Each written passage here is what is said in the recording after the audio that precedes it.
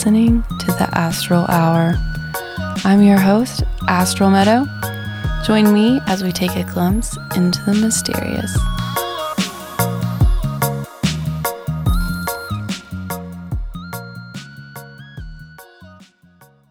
Welcome, everyone. Today, I'm joined with my friend Shayn Jones. He hosts 4 different podcasts: Inquiries of Our Reality, Bizarre Encounters, Bite-Sized Bizarrities, and Big Dumb Inquiries, all under the umbrella of his production company, Open Minds Media. He is also a father of 2 beautiful children and enjoys studying things like folklore, tarot, and all things paranormal. Welcome to the show. Thanks for having me. Long time coming. I've been trying to do this for a while, and it's been over a year since you've been on my show. So I know. And then both of us, you had to cancel the first time because you had an emergency. Then I had some trauma. And then I was like, we are doing this. I was so excited when you're like, yes, I'm free tonight. We're doing it. Because in my mind, it's just been on the calendar. So it's like getting moved. I'm like, I need to complete this project. It's been on my calendar for like months now. So, I think but the it's, original attempt was like 6 months ago, if that says anything. yeah. Yeah. Well, we are committed to this conversation. So we've had a time to reflect on it now. So for those who don't know you, could you share just a little background on yourself and your spiritual journey? Well, I guess the best place to start is that I'm a podcaster, and I guess I could use the title of researcher now as far as what I do goes. Mm-hmm. Um, I kind of started a podcast about a year ago called Inquiries of Our Reality. That was like my first show, my solo show. Mm-hmm. From there, it kind of expanded into this. I had an idea going in, but it ended up turning into its own thing. And at the end of it, I kind of just call it an open-minded talk show because I don't really know what else to call it. Because sometimes it's interviews, sometimes it's just bouncing theories back and forth, sometimes it's really deep conversation, but it always stays in the open-minded area. So that's, I feel like, the best place to really categorize it. But I mean, from there, I was doing this other show called Big Dumb Inquiries for a while with Kyle from the Big Dumb podcast. He had some stuff going on with family, changing his job. So that one's kind of up in the air currently. I'm hoping that we'll get back to doing it again, but that's Mm-hmm. more like a weekly. We're trying to do weekly, I guess, but like clip show where we just would bring clips in and make fun of them, talk about them, make conspiracies about stuff, depending on what it was. And then from there, I ended up starting Bizarre Encounters, which is, I was originally doing that with Ghost from My Third Eye. And then he eventually said he was working on some other stuff. He was working on another show with Ryan from Dangerous World. So he ended up leaving that show. So I ended up finding 2 new co-hosts for that show. So now I have Orrin and Jenny with me who also do some research for something they call the Framework UFO research. Okay. Um, and then I always make my little side tangents of my shows too. So it's like the main thing that I do is Inquiries of Our Reality is my open-minded solo open-minded talk show. And then Bizarre Encounters is my cryptid alien UFO paranormal show where we have some people on for interviews. We talk about encounters. We do some deep dives into some stuff. So that's just as far as like my research background goes. So kind of been all over the spectrum as far as podcasting goes. And it's kind of been a journey along the way of some, like I said, some shift changes, some things hopefully happening for the better. And yeah, it's been a journey, but that's kind of where I'm at currently is, I guess, researcher and podcaster. It's probably the best thing to call me. I love it. I love following your work, and you just do so many things. I feel like you're energetic. You're always coming up with some really creative stuff. And it's cool to see someone else podcasting too. So I don't know. It keeps me going just to know that, there's content to be made. There's all sorts of things that we could talk about. And it's just beautiful to just create these spaces for others to be able to listen. I thought starting off that I was going to run out of things to talk about. I mean, even in the past year that I've been around, I've seen a lot of podcasts come and go.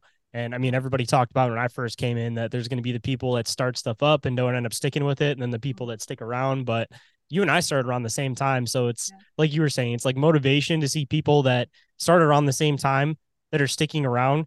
Because a Right. lot of the ones that I've seen start off around the same time as us aren't doing their shows anymore. So kind of Right. makes us feel a little bit special, like we're still making that push. And as far as I go, I'd like quit a lot of things in my life. So I had made a promise to myself when I first started my show that it was something that I wasn't going to quit. And I got too Mhm. much time and effort invested into it. So as long as there's podcasts to be made and theories to be made and content to be talked about, then I'm going to be around doing my thing because I love doing it. So Well, you're really good at it. So I just feel like with your podcast too, I mean, there's so much to explore. Like there's so because it is so open, you know. So it could be like spiritual topics, metaphysics, cryptids, alien. It's so cool because you literally can't cover it all. Like you could probably podcast every day and still come up with fresh content. say when I started it off too, I had a totally different idea of the show, and it's kind of weird how it almost like fell into the name that I created for it because it was just one of those eureka moments where both my shows, I was just in the shower, and for whatever reason, water always helps me think, and then it just snaps into my head. And I'm just like, that's the name, that's it.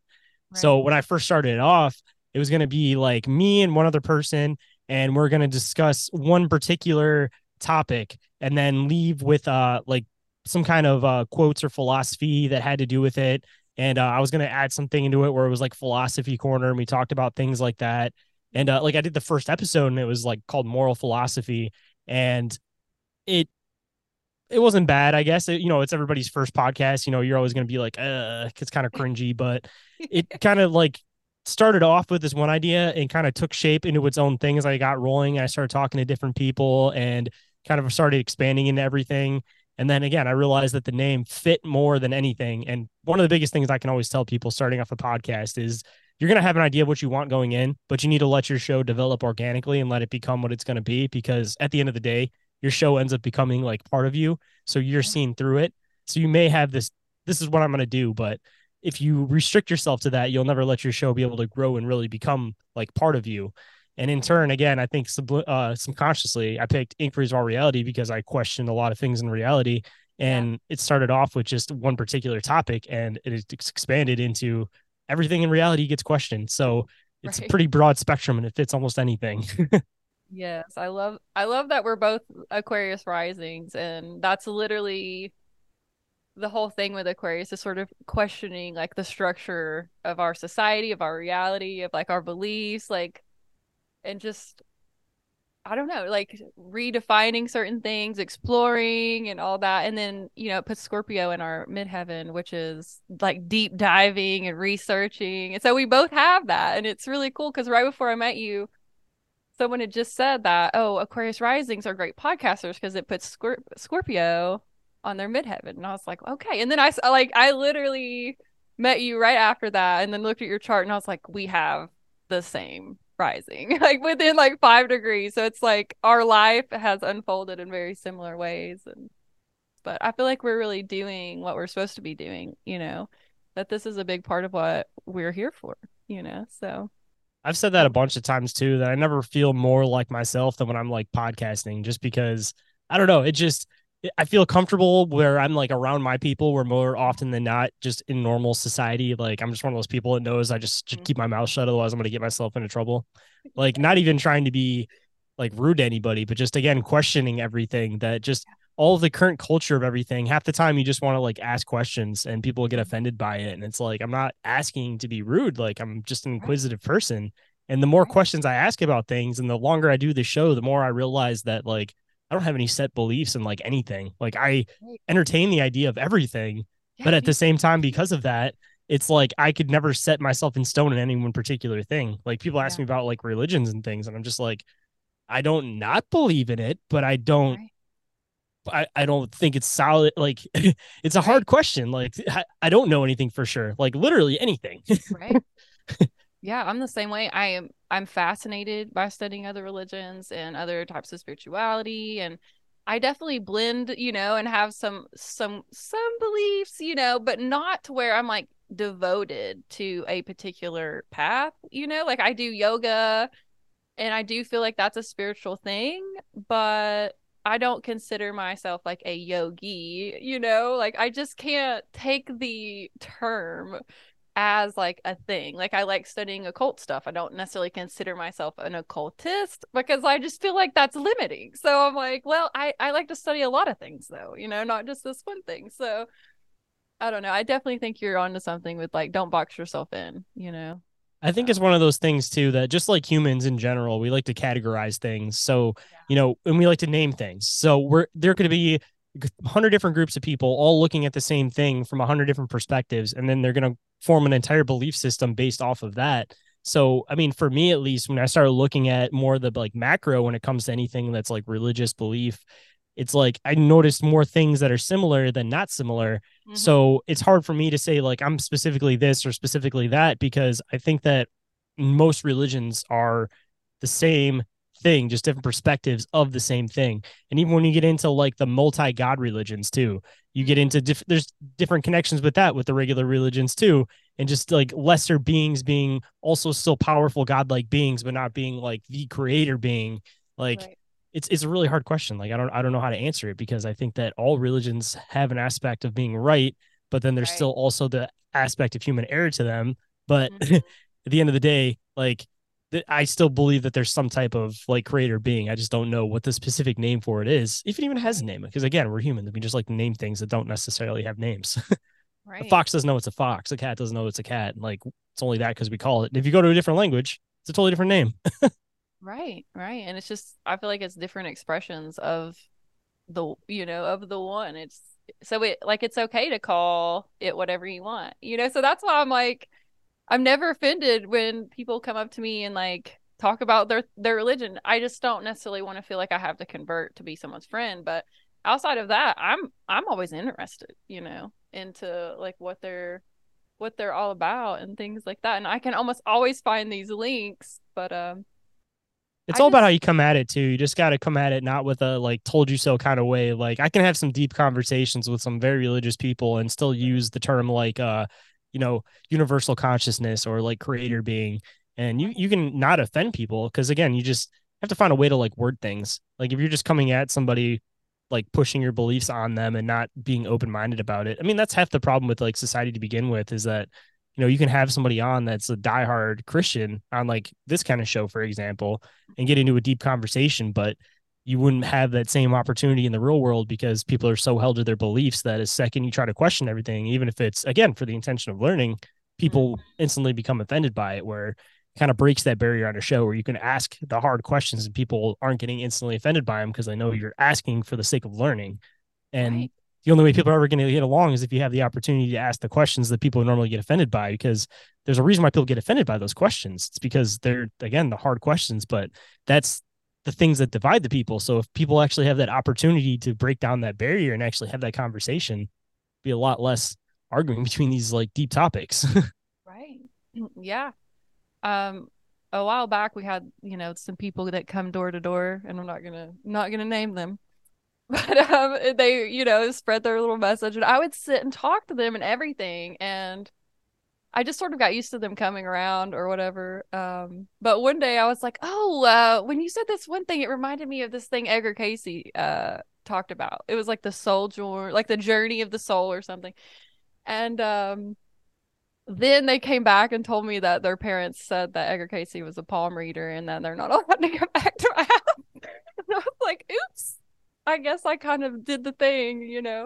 But I was actually totally open minded. At this point, I was working at a store, so they were just coming by, and like no one else was there, so I was cool with it. But I've been thinking about this lately, wondering if it's a matter of a lot of empaths have the opportunity to be able to see things from other people's perspective. So they have more of an opportunity to be able to entertain these very deep, hard topics for people to be able to comprehend as far as like viewing it from another person's viewpoint. So, like, right. when it comes to religion, it seems like more often than not, the people I talk to that are more empathy Hmm. are easier with making that connectional barrier because, again, I think it's a matter of being an empath and that you have the ability to view things from other people's viewpoints. So you're able to break down your religious beliefs to actually understand somebody else's religious beliefs and perspectives on them. Right. And like you can see like when it's coming from the heart, or I could also see when they're trying to literally use it to manipulate somebody to get something. So I'm like, I can tell when someone's really like believes what they believe, or if they're doing it from some like ego trip or something. But That's the hard part about being an empath, though, is when they're really talking from the heart. It's like by the end of it, it's like you took in so much of their energy that you're right. just like you're like I'm converting right now, and then you start like coming down from the high, and then you're just like, wow, damn, I got really wrapped up and sucked up in that person's emotions. Holy crap! That's so funny. I always kind of kid about how I can't get sucked into a cult because I've almost joined like all of them, but it's because I love all belief. I like to study all of them, but I've dabbled in so many cults at this point. Like I don't know if anybody could really convert me, but But it's still a matter too of just like being curious of like the viewpoint though, because I think there's a lot yeah, of people that are in cults, and it's not that they're in the cult; they're just curious in like the viewpoint, you right, know? right. That's the thing. Like we don't have to fully like subscribe to everything or change our identity to Those are like always those guys that you're watching cult movies, and as soon as the killings start happening, they're the ones that start standing back in the corner. They're like, "All right, I was only here because I was curious." right. I really like the way you guys dressed and They got free Kool Aid, man. I was just coming for that, and we didn't even get to have that. right. That's so funny. I was listening to something the other day, um, and this guy was talking about egregores. You know much about egregores? I wow, refresh my mind. Like I know it, but like I'm just brain farting on it right now. So he was talking about Santa Claus and basically how he's cool with like his kids are cool with knowing like Santa Claus isn't real because they know it's an egregore, which is basically when enough people believe in something, like it creates this like version of it, I guess maybe in like the fourth dimension or the collective unconscious. It's And almost like a so like, tulpa, but not like a physical form of like a tulpa, right? oh, I don't know. I don't know what that word means. A tulpa is pretty much like so many people believe in something that they believe it into existence, which is like a lot of Yes. theories and like a lot of Yes. cryptids. But it's like physically in this reality versus like this being in the Just in the like collective unconscious. spiritual collective and not physically here, you know? Right. Well, I was thinking, with some of these people that are just, if you could literally just make up a deity, right? Just pull, like put a bunch of archetypes together, make up a deity. And if enough people believe it, like it kind of becomes real in that way. Maybe I mean, not physically, but thanks to the internet though, there's still some theoretical probabilities on it being a tulpa and being physically in this reality.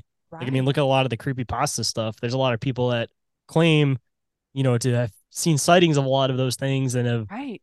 had video evidence of a lot of them. And again, I'm one of those people that again, it's like hard for me to full blown like I believe in Sasquatch, but at the same time, it's like I don't know, like it's hard for me to throw like all my theories into one place. It's Right. Right. I feel you. I was gonna ask about that. that's a hard So question. If I had to have if somebody had like a gun to my head and they're like, is Sasquatch a real thing? I'd probably say yes. But right. as much as I do like want it to exist, like there's still like doubt in my mind, of course. But I feel like that's a healthy part of like entertaining any theory because if you're full blown like yes 100%, then you're gonna look at it from only that perspective and angle too. So like I have my Right. way that I sway towards, but I'm never like 100% like yes or no if that makes sense. Right. I get that. I totally get I'm like that. 90-10 Sasquatch. I need to ask the records about Sasquatch. I had like the Fae. It was the Fae. So I guess that's like the fairy kingdom as my guide the other day. And I was like, well, I guess that means fairies are kind of real if they're in the records, like sending me this message. But I See, haven't that's asked part of about that 10% though, is right, possible Fey interactions and that they're like right. not actually Sasquatch, but things projecting themselves as Sasquatch. That's part of that 10%. So I'm in that realm too. So Oh, that is interesting. I never thought about that. I have heard that like the fairy or elemental realm they don't like when humans dabble, because some people like do it for like play and like they're not serious and that they'll kind of mess with those people just to sort of freak them out so they'll leave them alone. But when I was reading about this, they said every now and then they'll like accept a human and like allow them to come a little further or explain things to them or whatever. But it's rare because they just don't like to mess with humans or something like that. they just But take the children and raise them up for their own. All the humans on that realm are all raised from children. They're not taking adults because they got enough kids over there. right. That's funny. So we kind of talked about it a little bit, but could you define like what a cryptid is for those who've never heard of it before? I guess the best way to define the word is that it's an animal that people have a belief in that it exists, but it may not exist, possibly. Like cryptid is kind of a vague term, or when people think of it, they kind of think of like Sasquatch, the Loch Ness monster, things like that. But even just like a big cat existing in an area that it's not supposed to exist in would technically be like classified as a cryptid because it's not Right. believed by like mainstream science to exist there, but there's still people that hold a belief that it does exist there. So that's kind of where it's based on, is that it's not registered or like acknowledged that it lives somewhere, but there's still a lot of like evidence that people believe that it does live there. Okay. Okay. Undiscovered animals, another good way of possibly classifying it. Right. Which I feel like they still discover animals all the time, especially some of the sea animals and stuff. So, I mean, I definitely Even don't in think we know Indonesia, they everything. find all the cave systems that have like full ecosystems. They're always finding weird stuff in those. Right. So there's no telling like what's living down there. If Journey the to the center of the earth, there could be caverns everywhere with full of different life that's never touched any other life, and it's fully adapted by itself or formed by itself. Like, who right. knows? Right. I saw someone that was really deep in a cave not too long ago and it literally had plants and stuff like, but there was no light source. So everyone was like, how are there plants down here like growing in the bottom of this cave when there's no light? So I don't know. I feel like there's something going on there that we don't fully understand the inner earth stuff at all. I mean, So things adapt differently, of course, too. Like, I feel like there's a lack of something that they'll just need more of something else. So, I mean, at right. least as far as like a cave plant goes, maybe it uses less of sun energy and uses more water because assumably it's more Right. humid down there and it sucks a lot more out of the air. Just like, Okay. like animals Okay. down there, where if there's no light, they never adapt to have eyes. So half those animals don't have eyes because there's never been a need for them. But because of that, they have different senses that help them get around. So, similarly with plants, if they're not getting it from somewhere, they're getting it from somewhere else. So they're taking something else in. Like even possibly maybe there's gas in the air that's created from like the rocks they're around, and maybe they take in extra something from that. Like there's Maybe. always different weird possibilities. Yeah. So have you dabbled in like the hollow earth theories and stuff? Oh yeah, definitely. Yeah. What do you think? Because like there's a part of me that really wants to believe in it. Like it just sounds so cool to me, but obviously there's no way to prove it and it could just all be like energetic, like project your consciousness into the center of the earth and you might see something, right? But what do you think? I mean, there's two sides of it. There's the woo woo side of it, which is the side that, of course, is the more fun side, where there's possibly like Agarthia, like underworld Yeah. world civilizations, like the reptilians, Yeah. bunch of different weird stuff down there, possibly existing different layers. There's all the Native American lore about them coming up from different layers and different beings Right. coming from different layers.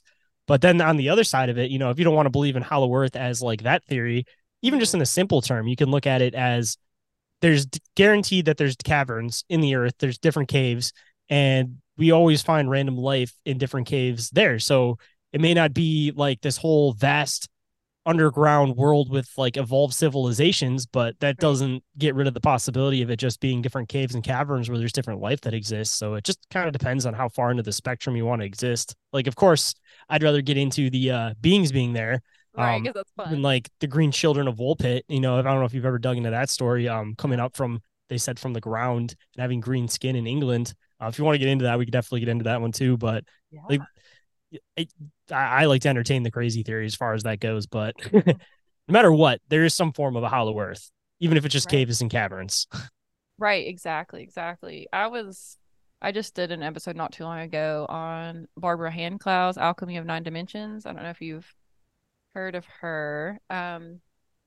But she went through the dimensions and 1D was the iron core crystal center, and it's basically like the storehouse of the Akashic records on Earth. But she said that every planet has its own core and its own records, and then all those records like connect. But it's just so interesting to think about it as now that I'm an Akashic record reader, like I'm tuning in and like my consciousness is actually going down versus like thinking about soaring out into the cosmos.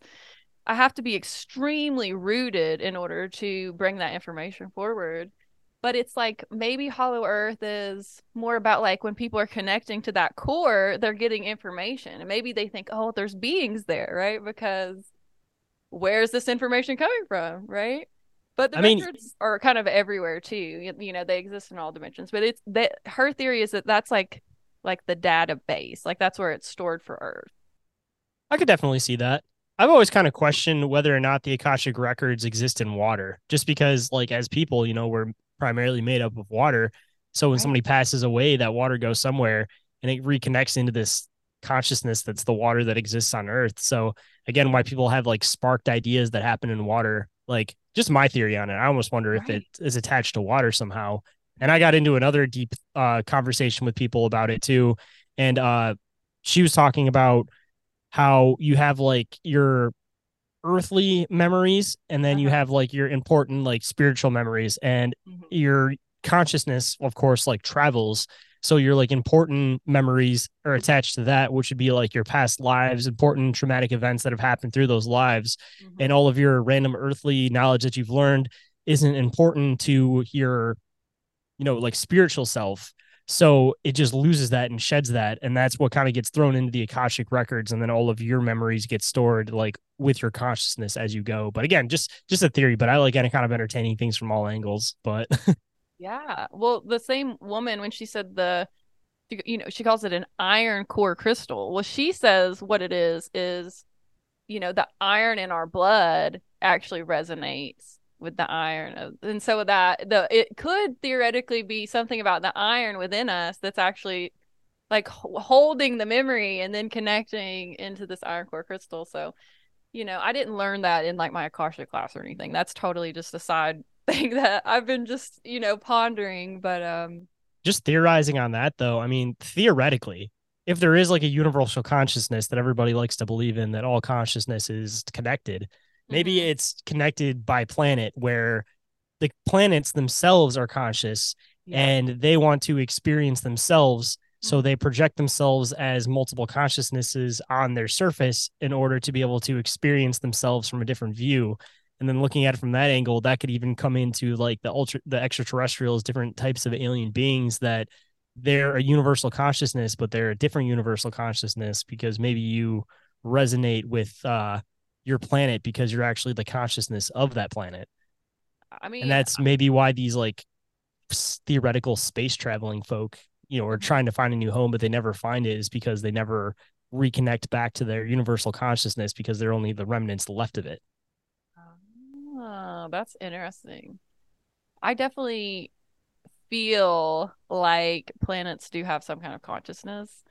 Um, and I also think that they store karma. And so that's why when we have these transits and it's like boom and things hit you in your life, well, it's like they're storing the karma. So as they're moving, and all this stuff is coming out, like, but everyone's karma is in it, if that makes sense. But like the transits affect us slightly differently depending on what house and things like that. But I think the planets and the records are sort of storing our karma and like helping it play out for our own best interest, so that we can work on the things that you gotta reap what you sow, I guess, in that way. But I do think that there's some like life hacks though. Like with the records, they have this forgiveness prayer, and it really does like I swear it neutralizes karmic bonds with people. So like, so there's been a couple people, I just didn't really love the way they treated me or things like that, and instead of just like being bitter, which I wanted to be bitter, but I just practiced this forgiveness, and I'm telling you, it's like everything about me just felt so immediately better. There was no like connection to them anymore. And I truly felt like they don't owe me anything. Like they don't have to say sorry. They don't have to come back in the next lifetime, to like pay the debt. I'm like, you're forgiven. Move the freak on. So, like, we I've do always have seemed to to pay it notice off. that But the people like that are, they're mhm. always like, there's something about them that like resonates with you and yourself. And Right. I feel like those people are always meant to come because they're supposed to make you have some kind of realization about yourself.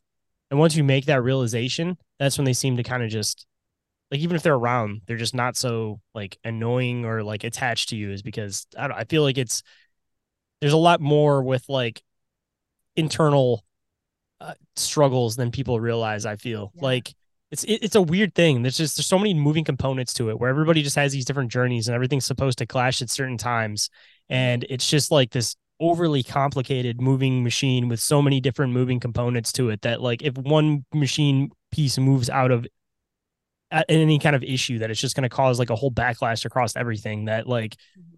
everybody's meant to touch at certain points because they're supposed to like benefit each other in some way in order to like progress them as a person. Right.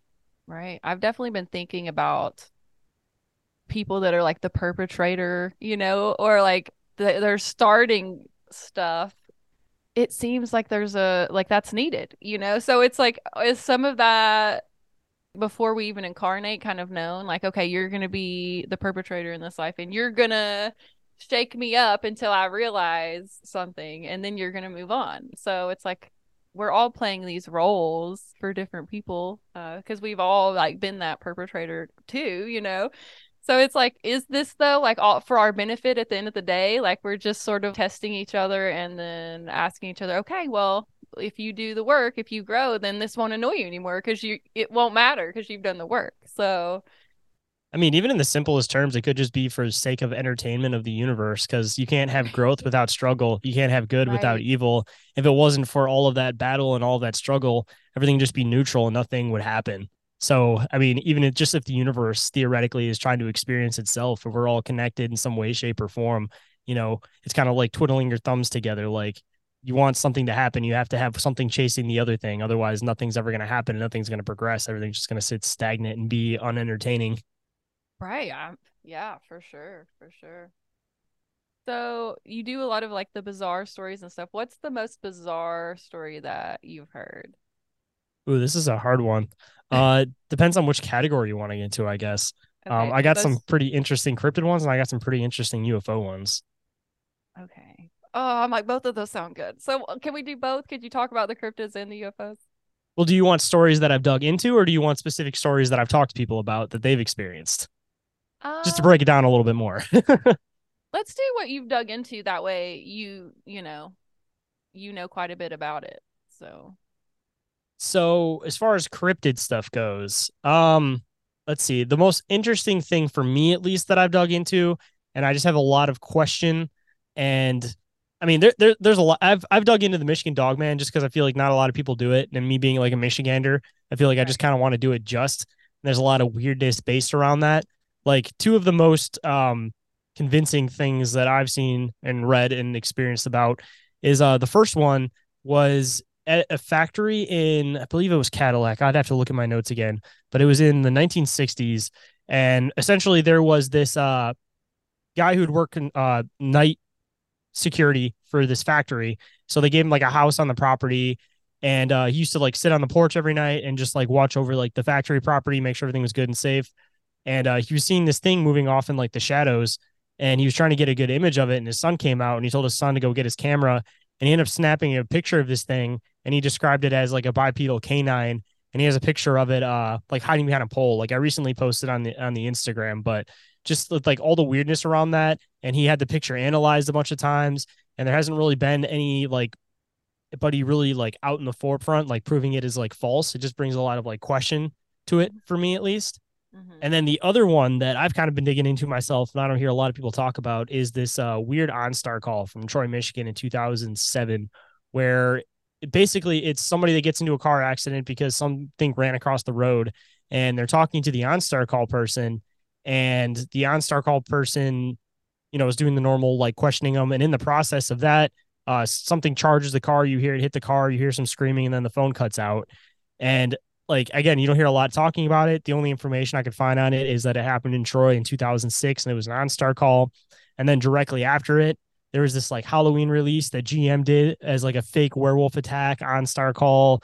And there's just a lot of like weird cover up stuff with it. And when I first found it, I was having to like clip chase it, where it was like I'd find it and then that page would get deleted. I'd find it and then that page would get deleted. And I finally got annoyed at doing that, so I recorded it myself, and I have my own audio saved on the computer of it now. But I've been chasing this call, trying to get more information on it, and Mm-hmm. it's been like a year of me digging up on it. And I haven't found any more information on it other than Troy 2006, where again, it's two sides of the coin. That either one, there's no information on it, so it could be completely staged, or two, there's no information on it because it's being scrubbed because it's a real call Right. and they're trying their best efforts to hide it. Because when it comes to the dogmen stuff, I can get into all my theories about that stuff, but like there's a huge component of government cover up with a lot of people that have experiences with these things or see these things. And again, it can go two sides of the spectrum, where they're something that the government is using for their advantage, or it's just something that the government's trying to keep tabs on because they don't know. It's one of those things. If there's a problem, you don't tell everybody directly. You try to keep it in the quiet as much as you can until you can't handle it anymore. And then once you can't handle it anymore, then you kind of just, oh, I don't know where it came from. Right. But like play like you don't know anything. I feel like that's kind of how they are with like the UFOs right now. Like now they're like, release the UFOs. We're gonna accept them now, suddenly. But I still think that was a ploy that they were yeah.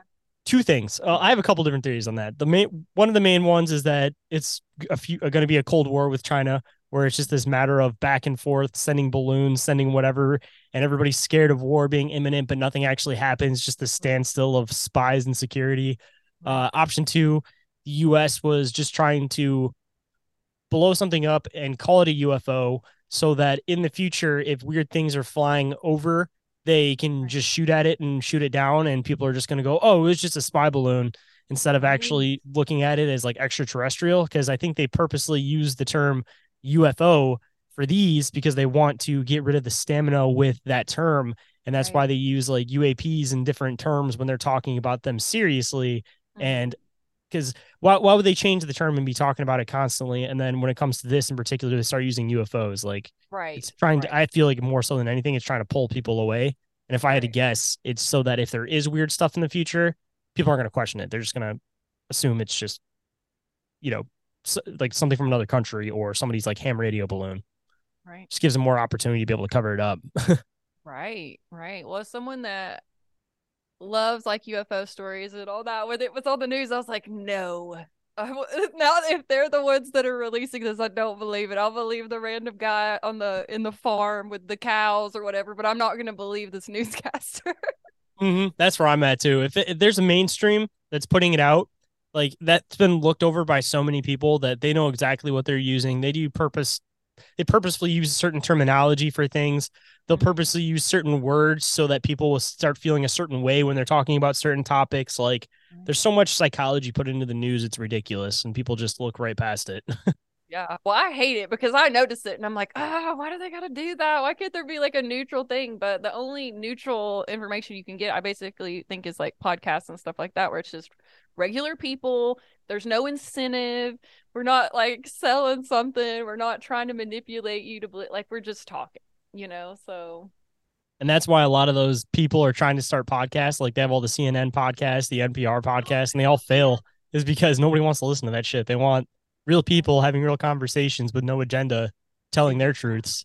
Exactly. And Exactly. you have more room for error where like you can make theories on things on a Mm-hmm. podcast and people aren't going to hold you to it like they are the mainstream news because again they'd rather have just like that raw opinion rather than something that's been filtered to make them feel a certain way. So with the UFOs, what kind of stories have you heard on that? Do you look up like Stephen Greer and the CE5 stuff? Have you heard of that? I dig around. I mean, my main thing that I dig into more often than not is like folklore and cryptids and stuff. I do dig into a lot of the UFO stuff, and I do have like a lot of like UFO experiencers on the show because I definitely love talking to those people. Yeah. Um, I say the biggest one when it comes to like weird topics to talk about with the UFO phenomenon is like the whole 20 and back thing. Like I've gotten to talk to two people who've done 20 and backs, and when it comes to the UFO phenomenon, that's definitely like my biggest interest is just the whole concept of that and the connection with that being between government and extraterrestrials, just a Mhm. deep, weird rabbit hole. And everybody that's experienced it, they're so like you can listen to people tell stories and tell encounters and tell whatever, and you can tell sincerity in people's voices. And everybody that I've talked to about 20 and backs, they don't have any weirdness to the way they tell the story. Like they know what they're saying and they tell it definitely. And that's again what brings a lot of like question to it in my mind of like when it comes to those experiences, I feel like the 20 and back people are the ones that are the most like set in stone on what happened to them. Right. So what is the 20 and back all about? I don't think I've heard of that one. So the concept of it is pretty much that they pick you at a certain point in your life, usually when it's like younger kids, depending on what they're trying to use them for, or sometimes they're a little bit older, but they'll take you from this point in your life, then you'll live 20 years on this like separate timeline almost, where like a lot of those people will be out doing like space missions or they'll be in contact with like different races, or even some of them will be used as like government like sex slaves and just weird stuff like that And then after the 20 years, they'll get put back into that spot that they were in originally at that same age. And they'll have this weird thing where they'll try to they'll try to avoid the memories. Like more often than not, these people have to do like regression. But the reason that they realize they have to do regression is because they have all this like subconscious stuff built up. Like I talked to one guy and he was saying that he was 10 years old and he was attracted to 30-year-old women and he didn't understand why. And then he started realizing that there was still something like that happened in the back of his mind that made him feel this certain way and why he was like feeling adult emotions. And I got into this whole deep concept with him about how you could theoretically erase forefront memories, but you couldn't erase like subconscious memories because it's like intuned into you and yourself. That, you Right. know, if you grow to be 30 years old and you're attracted to 30-year-old women, then it's hard for you to go back to being attracted to like a 9-year-old because that's it's not physically in you anymore because it can't be erased from your subconscious because that's part of you, like your programming at that point now. Like it's really weird and deep. Like I could go on 20 and back tangents for Right. hours, but the That's one guy fine. I talked to, he was a government sex slave. And then after that, he got pushed onto basically being somebody that was almost like a mechanic for like the ships and everything on the Ceres colony, which is, he was saying, was just beyond like Mars. And Hmm. then the other person I talked to was ex-military, and he was saying that after his 20 back experiences, he actually like was pushed into joining the military, and they were purposely putting him in like certain scenarios that if there was like a traumatic moment that happened during his 20 and back, they would get him pushed into a certain like situation that would be very similar to the 20 and back so that they could almost like connect the memories where it would confuse him in his head of when he'd start having regression of the 20 and back, he would associate it with this normal military memory and it would just make it like a harder PTSD like regression. And it's just his all of his experiences were all like military based and the other guys were all, like I said, the sex slave when he was younger, and then when he got older he was like a mechanic working on like different ships. And it was Right. just like weird stuff that he was talking about, these geysers that were happening on a different planet. I don't remember the exact planet he was talking about, but it was when he was about to drop his book and NASA was talking about him and saying that they didn't know what was creating him, and he was saying no, those are sodium. He's like, we flow past them. That was one of the things that they would let us do for entertainment was see these geysers go off, and he's like, it's sodium. And he said his publisher was like, you know, if you're wrong about this, you know, it throws your whole story out the window. And he's like, I'm not wrong. Like I saw this, it's sodium. Right. And then he said 2 weeks after that, NASA released that it was sodium, and he was like, "You gonna believe me now?" Right. Right. Wow. That brought up for me this story I heard on Coast to Coast a long time ago that I've never been able to forget because it was like, whoa. It was called Project Pegasus. Have you ever heard of that? Yes. Where they're like send these kids back in time and like they're like changing like little details and that's like part of why like the Mandela effect and stuff occurs and See, I was um thinking even just like off of a lot of stuff that they tried to do, I almost wonder if timelines. I was talking to somebody else about this. His name is Brian. Shout out to Brian. He was talking about how when a timeline has been altered so many times, how it's almost like if you break a piece of glass and try to put it back together with glue, there's always still going to be the cracks in it. And those cracks are what start creating these weird ripples and start to have different realities start to converge into the one reality. It's because it was never put back in the same structure again. And right, then my theory on it is just that once you start messing with reality and time, that those different timelines might start to converge at certain points. And that's where we have all this like weird back and forth. Or once you open up a doorway into another reality, then you have this supposed possible constant interchange of people between those two realities once the void's been opened. And people could be walking through a time slip back and forth between two realities, but they're directly next to each other and so similar, besides these little subtle differences, that you could be time slipping back and forth between them constantly and not even realize which one you're in until you start asking people about, like, oh, what's the line from this movie? What's this from this? What's this right, from this? And then right. just another weird one to throw in there. And I'm not going to say it's going to go for every single one, but I still think that there's a good portion of Mandela effects that are testing to see how much information you can change on the internet, and people are just going to believe it off of a Right, Google search because right, it could just be a forefront for possibly in a couple generations being able to change historical events. And all you have to do is change it on the internet, and then everybody refers to the internet instead of books nowadays. and Right. you could essentially change history just off of rewriting some shit on the internet. But you got to start somewhere. You got to be subtle with it, and then start building up. You got to test it. Um, I never even thought about that. Oh my goodness. Yeah, the Project Pegasus was like government too. I think that's what it kind of triggered it, which it was like the guy that did this particular interview was one of the kids that did it, and his dad was one of the scientists. And his particular theme was to multiple times they sent him back to the day that Abraham Lincoln was assassinated. And he would go and it would like slightly change each time, and he would come back and tell them, the things that had changed. So it was like something about them. So it's interesting with that 20 thing that you're saying too, because it's like children, but there was something about like adults, like their consciousness is already so like, set like that they couldn't go back. But these kids that didn't even know like who Abraham Lincoln was, like they're sending them, and it's like they're not projecting anything onto it. They're just like observing what they see and then they're coming back. But Yeah, they're I not don't know. like fully manifested in this reality. Kids are kind of like walking in between two until they get planted in this reality from society telling them like this is how to feel, this is how it is. Don't do this, don't do that. Then you Right. get rooted. Exactly. So it's so interesting that both of those involve like children and like having that like innocence, and I don't know, that's so interesting. I've just never been able to forget that. And I think that might have been when I first started thinking of like timelines and like how this one thing could be different somewhere else. And every now and then, this probably sounds really far out, I'll feel like there's a version of me that died. Like I'll literally be like, and I'll be like, oh my God.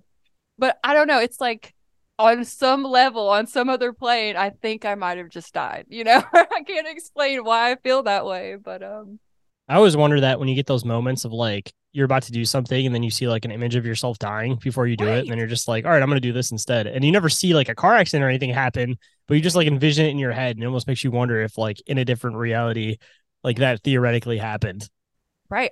I think that way. I don't know. I'm probably like too open minded when it comes to timelines, but I think there's something to that.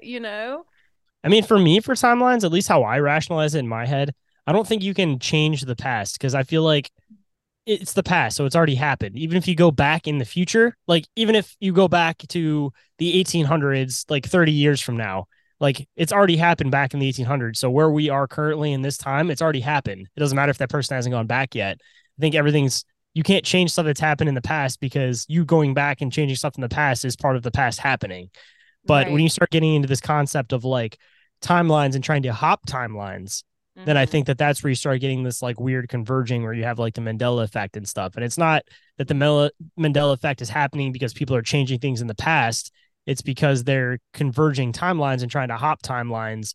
And it's not because everything that's happened in the past has already happened. Like, I don't think that whole like grandfather thing happens where if you go back in time and you step on a bug, it's going to drastically change history. Because I think that you stepping on that bug already happened in the timeline that you're in. And that's why you're in that Right. timeline already. Right. Like, so even when you think of like simultaneous time, which is something I've been trying to ponder on, for you, it's still in the past, even if it is all happening at the same time. But on your particular timeline, it is the past, even though it might be their future. Mm-hmm. So, have you heard of simultaneous time? Like Dolores Cannon talks about it a little bit.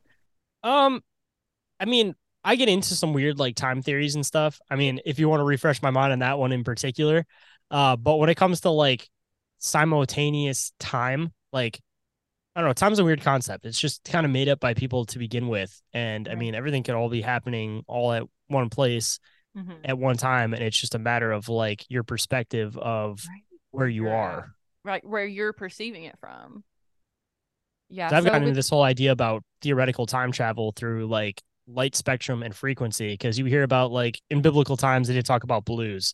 So I would like question if there's like a color spectrum for each period of time as we perceive it. Like maybe there's a color that a different generation talks about that we don't perceive in our time because we're in that color. And when it's almost like a smell, when you're constantly sitting in a smell, you stop smiling it. Same with that light spectrum. And then when it comes to like matching up your frequency, that's how you'd be able to like hear that time spectrum. So it's a matter of like visually lining up and then like verbally lining up or auditorily lining up, however you want to word that. Because then that would explain why people will hear like weird voices and like ghostly weird things. It may not be that it's a ghost around you or anything like that. You might be hearing something that happened at a different point in time because maybe for some weird reason, like that frequency lined up because you were just in the right place at the right time. Right, and had the right thought that aligned with that particular frequency.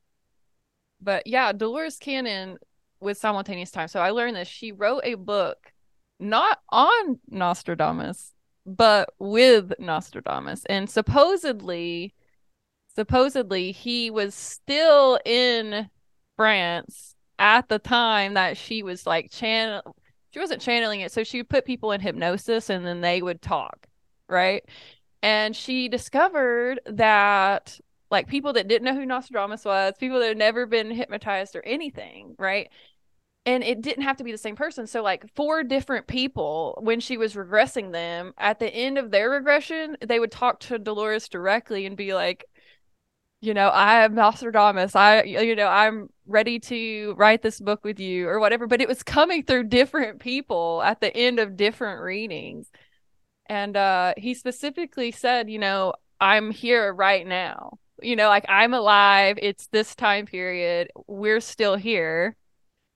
And then he was pulling this information through. It was just, I mean, I'm not saying that's 100% true or anything, but like when I heard that, like something lit up in me, because I've done a lot of past life regressions and things like that. And like when I'm there, like it's so real. Like I'm not saying like I'm physically there, but I'm so aware that I can like read pamphlets that's laying on a desk. I can open a drawer and look inside.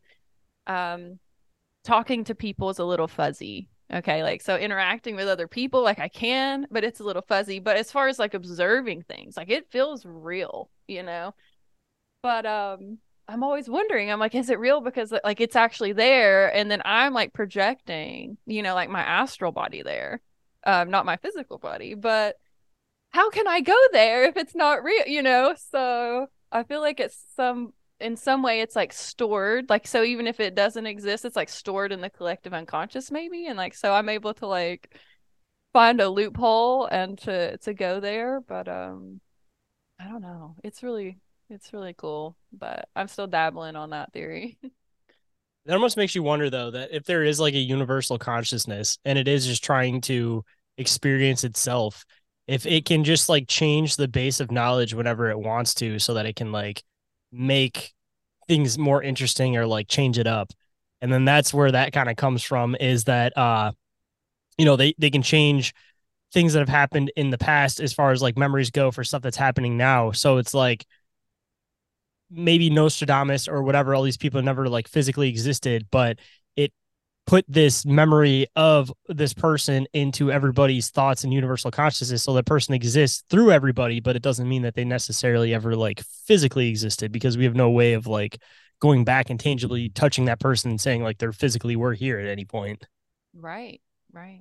Because I was talking about scrubbing the internet. If there's like a universal consciousness, I mean, if we're all connected to it. It could change a memory and it would instantly change in everybody's head. Nobody would know none of the difference.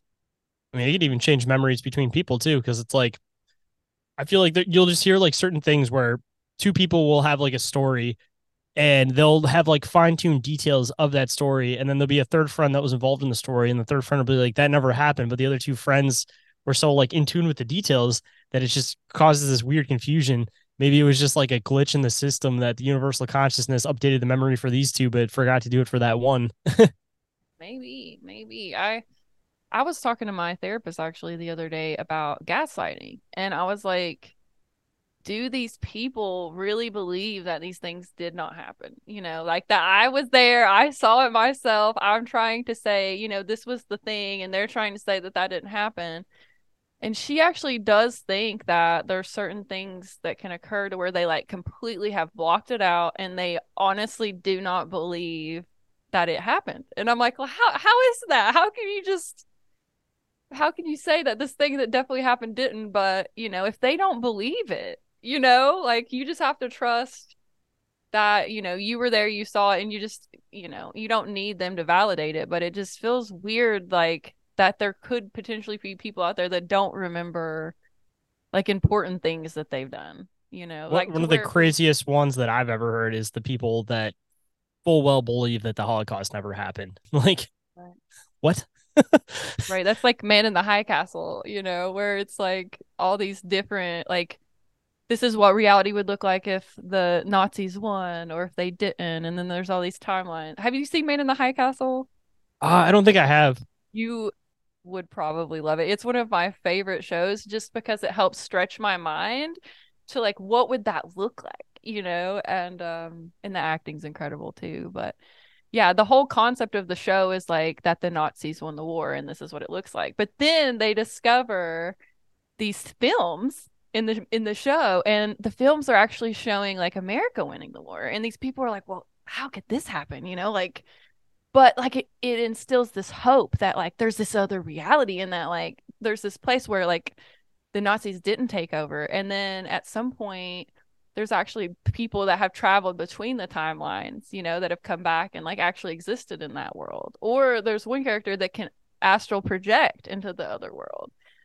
But it is so cool as far as just like seeing how that would look, in a like a show format. So I mean, you put that into the consciousness too, and it almost makes you wonder. It's like it's always good to question everything and look at things from an open-minded perspective, but to a certain extent, it's like they don't want that. So of course they're gonna put ploys out. They're just gonna make things sound absolutely fucking crazy. So it's like there's a lot of history that's clearly been covered up. There's a lot of weird history that doesn't make sense. mhm. So what's the best way to make it so that that whole idea gets looked at like it's absolutely crazy? You throw in other concepts that are just ridiculous, like Holocaust Right. not denying, or Right. even just like I don't want to state any of like my side opinion on it, but like the whole like um Tartaria idea that like an entire civilization could be covered up. Like maybe people were onto something, and that's why they started throwing all these other things out. Or maybe Agartha, or not Agartha, but Tartaria was the ploy that they threw out because they were covering up things like stuff that was happening in Egypt and different shit like Right. that.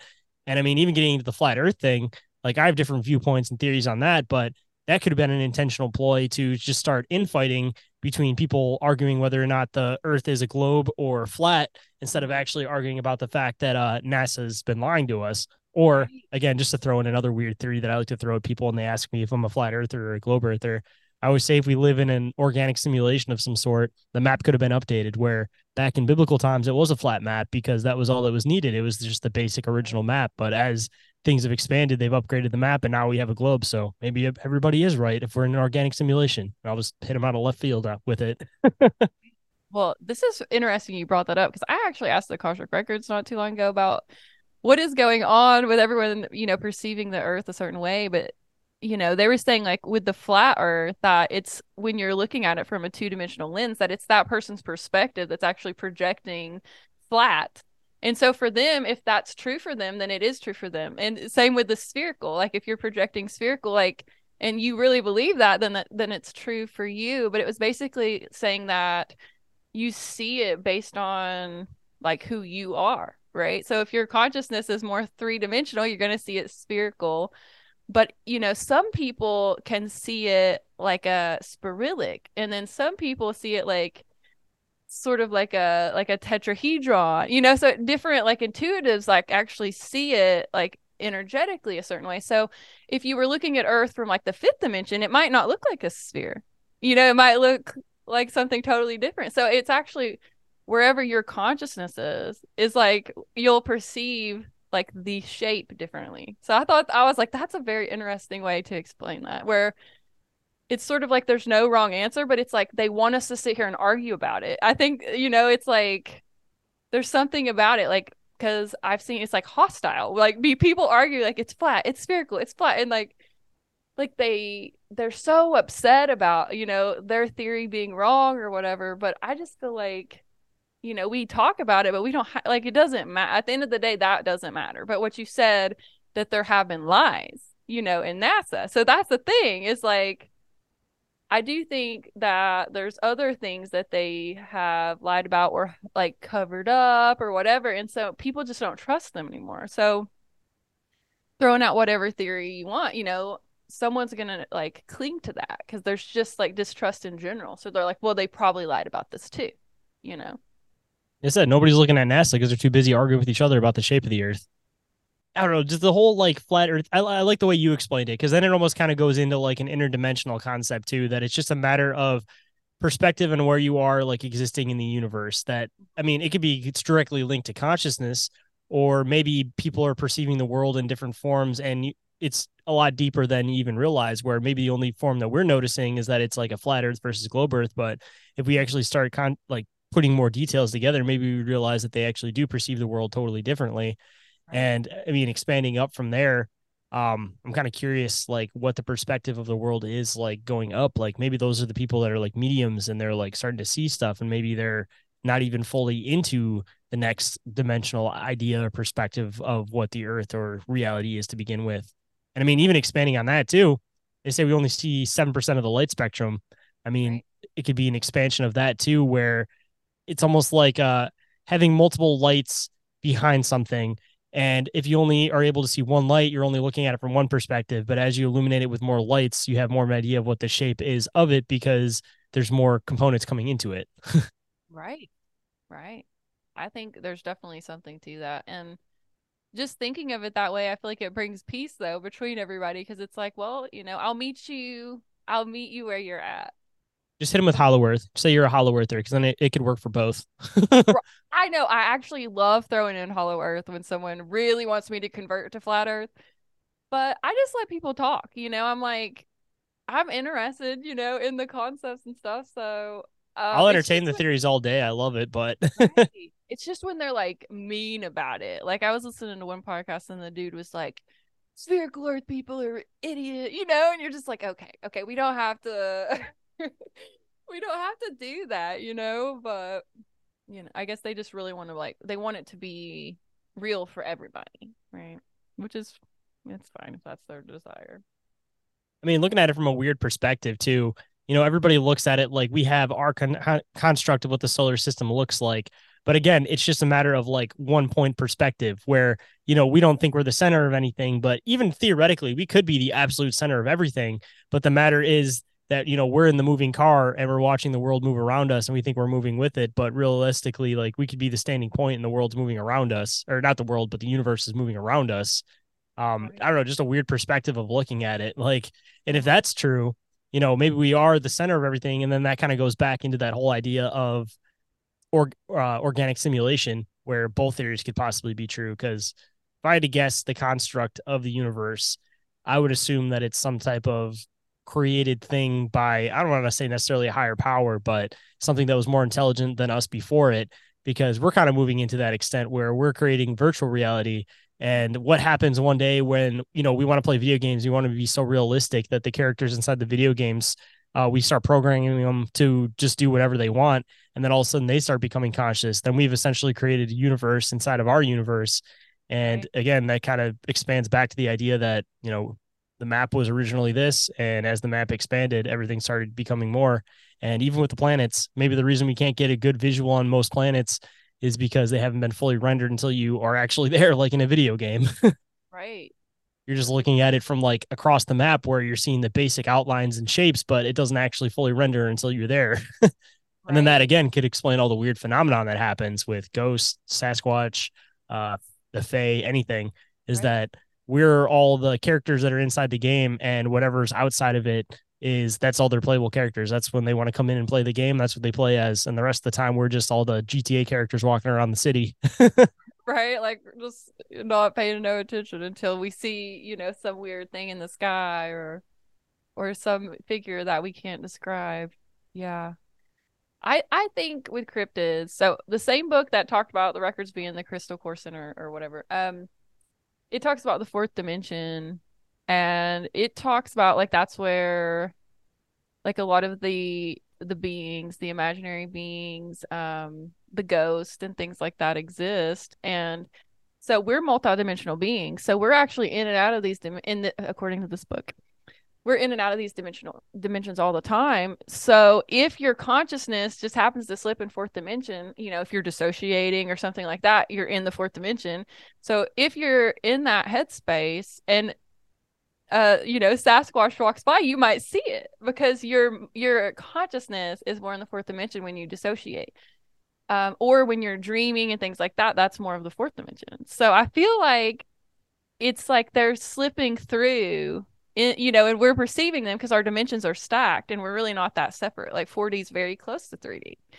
Um, I don't know. I just feel like they're kind of like they're actually in their dimension, but we are somehow accidentally slipping into that dimension too. And so we're seeing them. And then we come back to 3D and we're like, okay, what happened? It's gone now. I've never seen anything like that, but I feel like they are kind of interdimensional. I have a lot of ideas that I entertain as far as Sasquatch goes, but one thing that I do bring up often is people always talking about time slip stories and them walking through time slips. I Mm-hmm. mean, this I always question if that's possible for other things that exist in other places. Mm-hmm. And if those time slips never corrected themselves, then a breeding population starts here. Where again, maybe Sasquatch could be something that's always been here, something physical. Right. That's one idea that I definitely like to entertain. That's where like my logical mind goes. Yeah. But as far as like the woo woo mind goes, I definitely think that there could be an interdimensional component to them, but I Right. don't know if they're necessarily intentionally interdimensional. Like I said, like Right. the same kind of concept as like people walking through time slips. Right. Right. I don't know if they're doing it, as much as it might be us seeing that. You know what I mean? I don't know if they're always Because seeing like, us. why would you want to come into a reality where everybody like looks at you like a monster? Like, it doesn't make any sense why you do it intentionally, you know? Right. Right. I could see that for sure. Especially if you're an intelligent enough being to possess the capability to be able to interdimensionally walk. Right. Right. Yeah, for sure. For sure. Um, so I've been having a lot of people reach out about wanting to start a podcast and stuff. Do you have any like encouraging words of wisdom for people that are right at the edge of feeling confident enough to hit the go button on podcasting? Best advice is don't get caught up on hearing your own voice. Just kind of look past it and you'll get more comfortable as you go through. And kind of like I was saying in the beginning of the show, like go in with kind of like an idea of what you want to do, but Mhm. let your show take shape into where it's going to go. Because if you hold it into that box, then it's never going to become what it's potentially capable of. And anybody that you ask that's been doing a podcast for a while, they usually talk about how like the podcast becomes you. And that kind of converges like both ways that like you become a podcaster, but at the same time, your podcast becomes you. And if you don't give it the opportunity to really like characterize and become you, then it's never really going to grow where it needs to grow. And it's never going to be that organic podcast that you want. Mhm. And, don't hop in expecting to get thousands of listeners right off the bat. Like, Mhm. do it because it's something that you want to do. Don't go into it with the intentions of becoming like a famous person or like a personality or being like a famous show. Like, do it for the right reasons, and then it'll grow as it needs to grow. And don't like be constantly checking numbers, comparing yourself to other people. Like, let you do your thing, let yourself grow, find some people that you're comfortable asking questions to, and more often than not, if there's anybody that's in the podcast universe, like they're gonna help, they're gonna be willing to help you out. There might be some bad eggs along the way, but you know, look past them because there's bad eggs in every group, of course. But yeah, just start your show with pure intentions. Do it for you. Don't do it with the intention of being something huge. And just inner work, make friends, make community. Like that's at the end of the day, kind of like what it's all about. And Mhm. don't get too caught up on again, like your voice, because I feel like that's a really hard thing for people, especially when they're first starting, is they Mhm. hate the way their voice sounds recorded. But as you start going, like you'll get more comfortable. You'll hear it as you go through your episodes. Like you just have to bite the bullet and get past it and get into your comfort spot because your first probably 10, 15 episodes are going to be awkward, but it's expected. So get past that awkward point, kind of like, growing your hair long. You got to get past the awkward phase to get into the Right. fun phase. So just keep gunning at it, keep doing it, um, and get out of your comfort zone because that's honestly part of it, I feel. Right. That's where the courage kind of comes in is like, okay, I don't know. I don't really know where this is going to go. I don't know all the answers, but like I have that desire and I know I'm supposed to pursue this. So, It's one of those things that you'll make it work as things come. That there's always going to be problems. There's always going to be things that pop up. That's never a reason to quit. It's more of a reason to figure out how to get past that. And then if it pops up again in the future, then you know how to deal with it. Because I see a lot of people that'll start a podcast and they'll fall into some kind of like weird tech issue or something will happen and they'll Hmm. be like, fuck it. And they'll just throw the whole thing out. It's like, Right. you have to have that push to get past that because it's guaranteed going to happen. It's a matter of wanting, again, to have that passion to do it, that Hmm. you're going to see it as an obstacle rather than like a blocking wall or like an end final wall. Right. Yeah, I definitely think the tech, like probably like 80% of the time is why people don't do it. It's because they're scared of buying the wrong thing and it not being what they need, or, that it's going to mess up on them or whatever. But you just have to, Google or reach out and ask people like, okay, what did you get? What works for you? And luckily my husband's great with tech. So I got really, really lucky because he like I'll write the edits and he cuts them for me. And like he created my intro and like made sure the music was like free domain or whatever. So I wouldn't get flagged for that. There was all these things that I wouldn't have considered that he thought about, and it really helped. But I've been trying to help some people here and there too, but it really is just allow yourself to make some mistakes too. Like if you buy the wrong thing, send it back, right? Buy another thing. Like it Don't be scared to ask. That's half of being like a podcaster is that like right. don't be scared to ask somebody to come on your show because the worst thing they can say is no. That's a huge thing I hear at the begin with people when they first start is they're scared to ask people to come on the show. Hmm.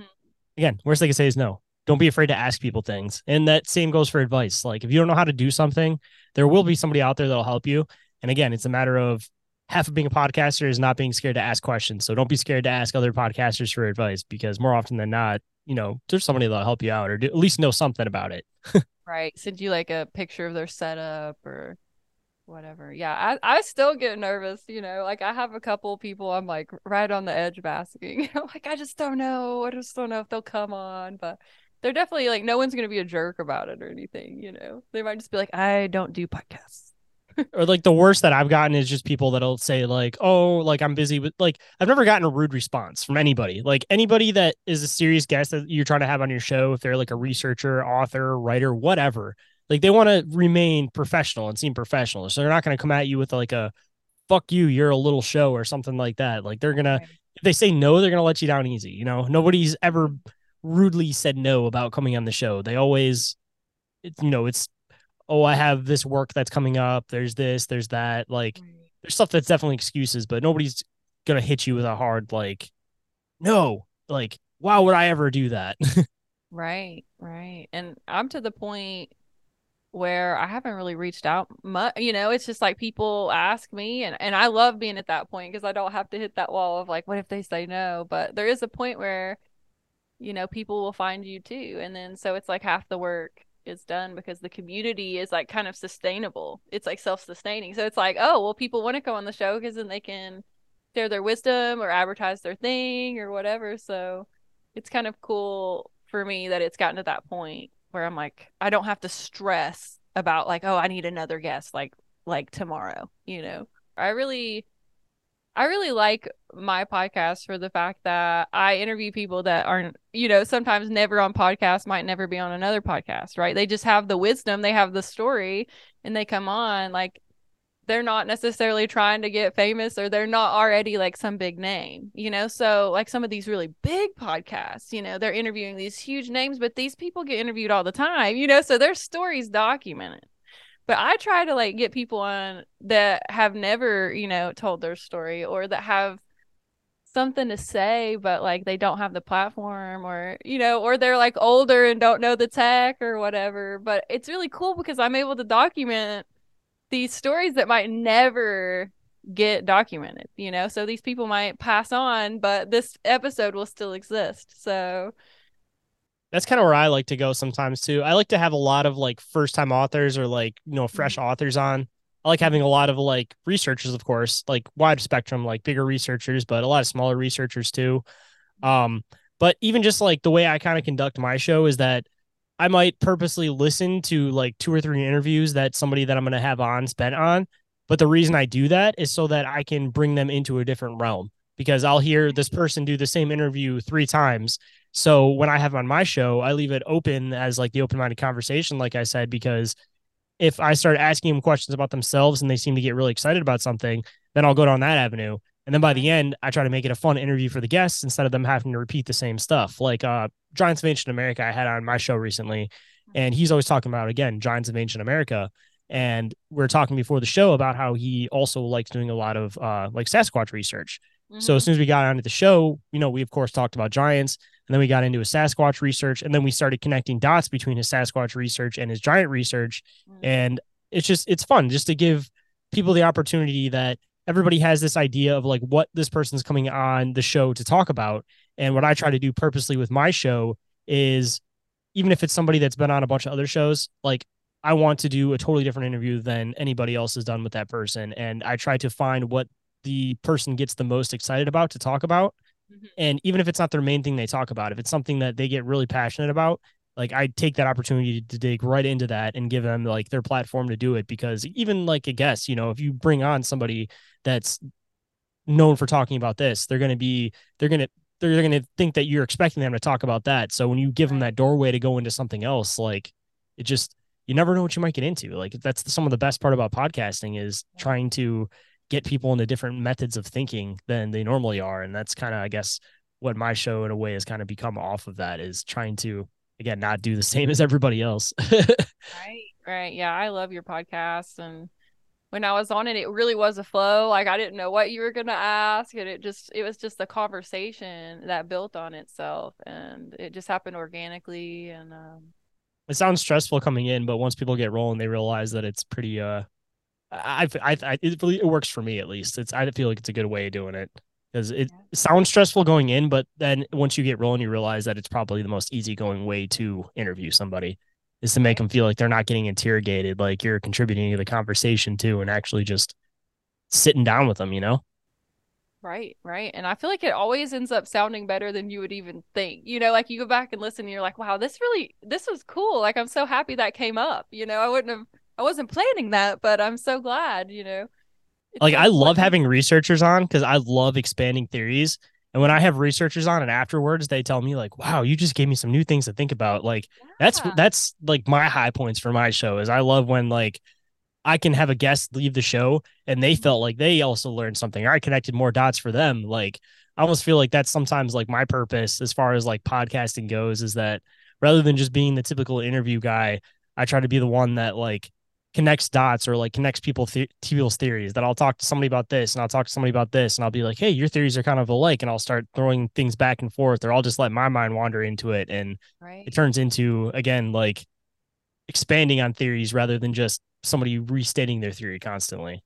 Right. I love that. I'm pretty sure you're Aries sun too, like me, but that's like a cardinal fire. So it's like initiating that excitement and that passion for others. So like they're leaving all fired up too, but like that's your energy. That's because that's your sun. That's what you're kind of projecting out. So I could definitely see like as a podcaster when someone gets off, they're like, okay, now I want to go do more research because this guy just brought up like things I hadn't considered yet. But that's so beautiful, like in like an Aries sun kind of thing. So That's what I was saying earlier too, about like I almost feel like I'm more me on my podcast than I am like anywhere else, is yeah, because it's like typically I'm the one that takes in everybody's energy and stuff. So I try to like keep to myself because of that. But when I do my show, it's like my one time that my like Aries fire starts burning, and I yeah, like really like become myself, if that makes sense, instead of yeah. being like dampened by everybody around me. Like Same. I Yeah. start like pushing onto other people, which I typically don't do. But in a Right. positive way, not like in a assertive way. Right. In a way that's like necessary to keep the conversation going. I love it too. I definitely Bringing the like passion and fire. yes, I feel like when I'm having a conversation with just like these, I don't want to say normal people, but the people that aren't thinking outside the box, like I feel like I have to put myself in the box, and it's frustrating. Like I leave those conversations feeling frustrated, but I now that I have the podcast, I find that I'm better at those kind of conversations because I have an outlet for like my niche interest. So then I'm like, yeah, we can just talk about the weather. That's fine. I already did my deep dive yesterday. See, like I have a back and forth with that where it's like somebody coming on the show, everybody has a story to tell. So it's like somebody will come on and they'll be very deep into theories, and that's like more my realm of like what I get into. And then Mhm. I'll have somebody else that comes on the show, and they've had just like some kind of like Sasquatch encounter, for example. Like they may not be thinking as universally deep about like the construct of the universe and everything like that, but they definitely still have like a story to tell. So it's just like a matter too of just knowing, like getting better with like how to interact with people, where it's like if I know somebody has a story to tell, or like I have no problem at all sitting down, having the conversation, like keeping it entertaining, kind of keeping it in however the person's realm of like thought is. Hmm. But just because of like stuff like that, where I'm used to people having like a story to tell or something important to talk about, I guess, Right. is as far as like I deem is like important, Hmm. it like makes it harder for me to go into the real world and be like, so about the weather today. Cause it's like, even if I'm talking on the most basic about somebody that like experienced like Sasquatch in the woods, like Hmm. it's so hard to just be in that realm of thinking all the time and then do this like shallow small talk. Like it's really hard for me. Like I avoid it at all costs because like I don't interact with a lot of people like at my work and just like the world around me, just Right. because like it's hard sometimes just knowing, like hearing the conversations people have on like regular basis. Like I can kind of gear who I like can get into a deep conversation with, but if I constantly walk past somebody and they're always talking about like, again, like the weather today or like Right. my outfit or like all of this like shallow stuff, it's just Right. hard for me to like sit there and have a conversation with them because they're asking me about like, oh, what's your favorite clothing brand? What's your favorite this? While I'm thinking about like just whatever deep method of thought that I'm in at that Right. particular time. You know, it's just like hard to interact because it's like I don't want to say they don't have anything important to say, but it's just like there's when you're used to always having like constant deep ideas and conversation, it's just really hard to just have conversation that there's nothing that your brains really sees a reason to like store and maintain, you know? Right. Right. Like you leave and you're like, okay. So it's like, okay, it's nice to have that connection with another human and all that, but then you're like, I didn't grow or learn. And I don't know. It's hard for me too. I just don't do well in normal society. Like anywhere I've worked, I've never fit in, don't really make any friends. Like within the spiritual community and like metaphysics and stuff, like I fit in great, but like any other time I just feel like I'm totally invisible. Like there's certain people and I'll start talking about astrology and they'll literally like their body just turns the other way, the conversation's dead. And so, but they can talk about like their whole, their dog's like growth on his skin or what. Like they can talk about whatever they want. But if I like bring up sun signs or something, they're just like, I'm ignoring you now. So I'm like, Yeah, I'll go to work and I'm the quietest guy. Like I wear headphones all day. I purposely will have them in even if they're not playing because it's just like I don't like getting any conversation with people. But then I get on my show and I never shut up. Or I go to like a cryptid convention and it's like I'm a social butterfly. But you put me in a party anywhere else and I'm gonna sit in the corner by myself on my phone. But you throw me into like a cryptid convention, I'm walking around right, talking to everybody, like shaking hands and everything. And like it's yeah, all about being with like your tribe, I guess. yes. So awesome. So, what's the best way for our audience to follow you and check out your podcast? So I do a spectrum of things, like I was mentioning. Like my main solo show is Inquiries of Our Reality. My Bizarre Encounters deep dive show is Bizarre Encounters with my two co-hosts. I'm in the process of making this Patreon exclusive show called Inquiries, Thoughts, and Theories, which is going to be like a spinoff of my show, my solo show, where it's just going to be kind of like me getting deep into my different thoughts and theories on things. And then on the other side, Bizarre Encounters, we do Bite-Sized Bizarrities, which is like our like mini show we do where if there's stuff that isn't a full episode worth, it's like a half hour or so. We just put them into like bite-sized portions. So hence, bite-sized bizarrities. Oh, So I do multiple things. So I figured the best way to kind of categorize all of it for myself was to put it under a podcast production company name. mm-hmm. So that's Open Minds Media if anybody wants to look into it. So I have everything connected through that, and then I have my stuff for the two individual shows. So if you guys want to look check out the spectrum of everything that I do, you guys can check out Open Minds Media. All of this stuff is under the link tree, so I won't sit here and spit out all of the Right. HTML bullshit in the beginning.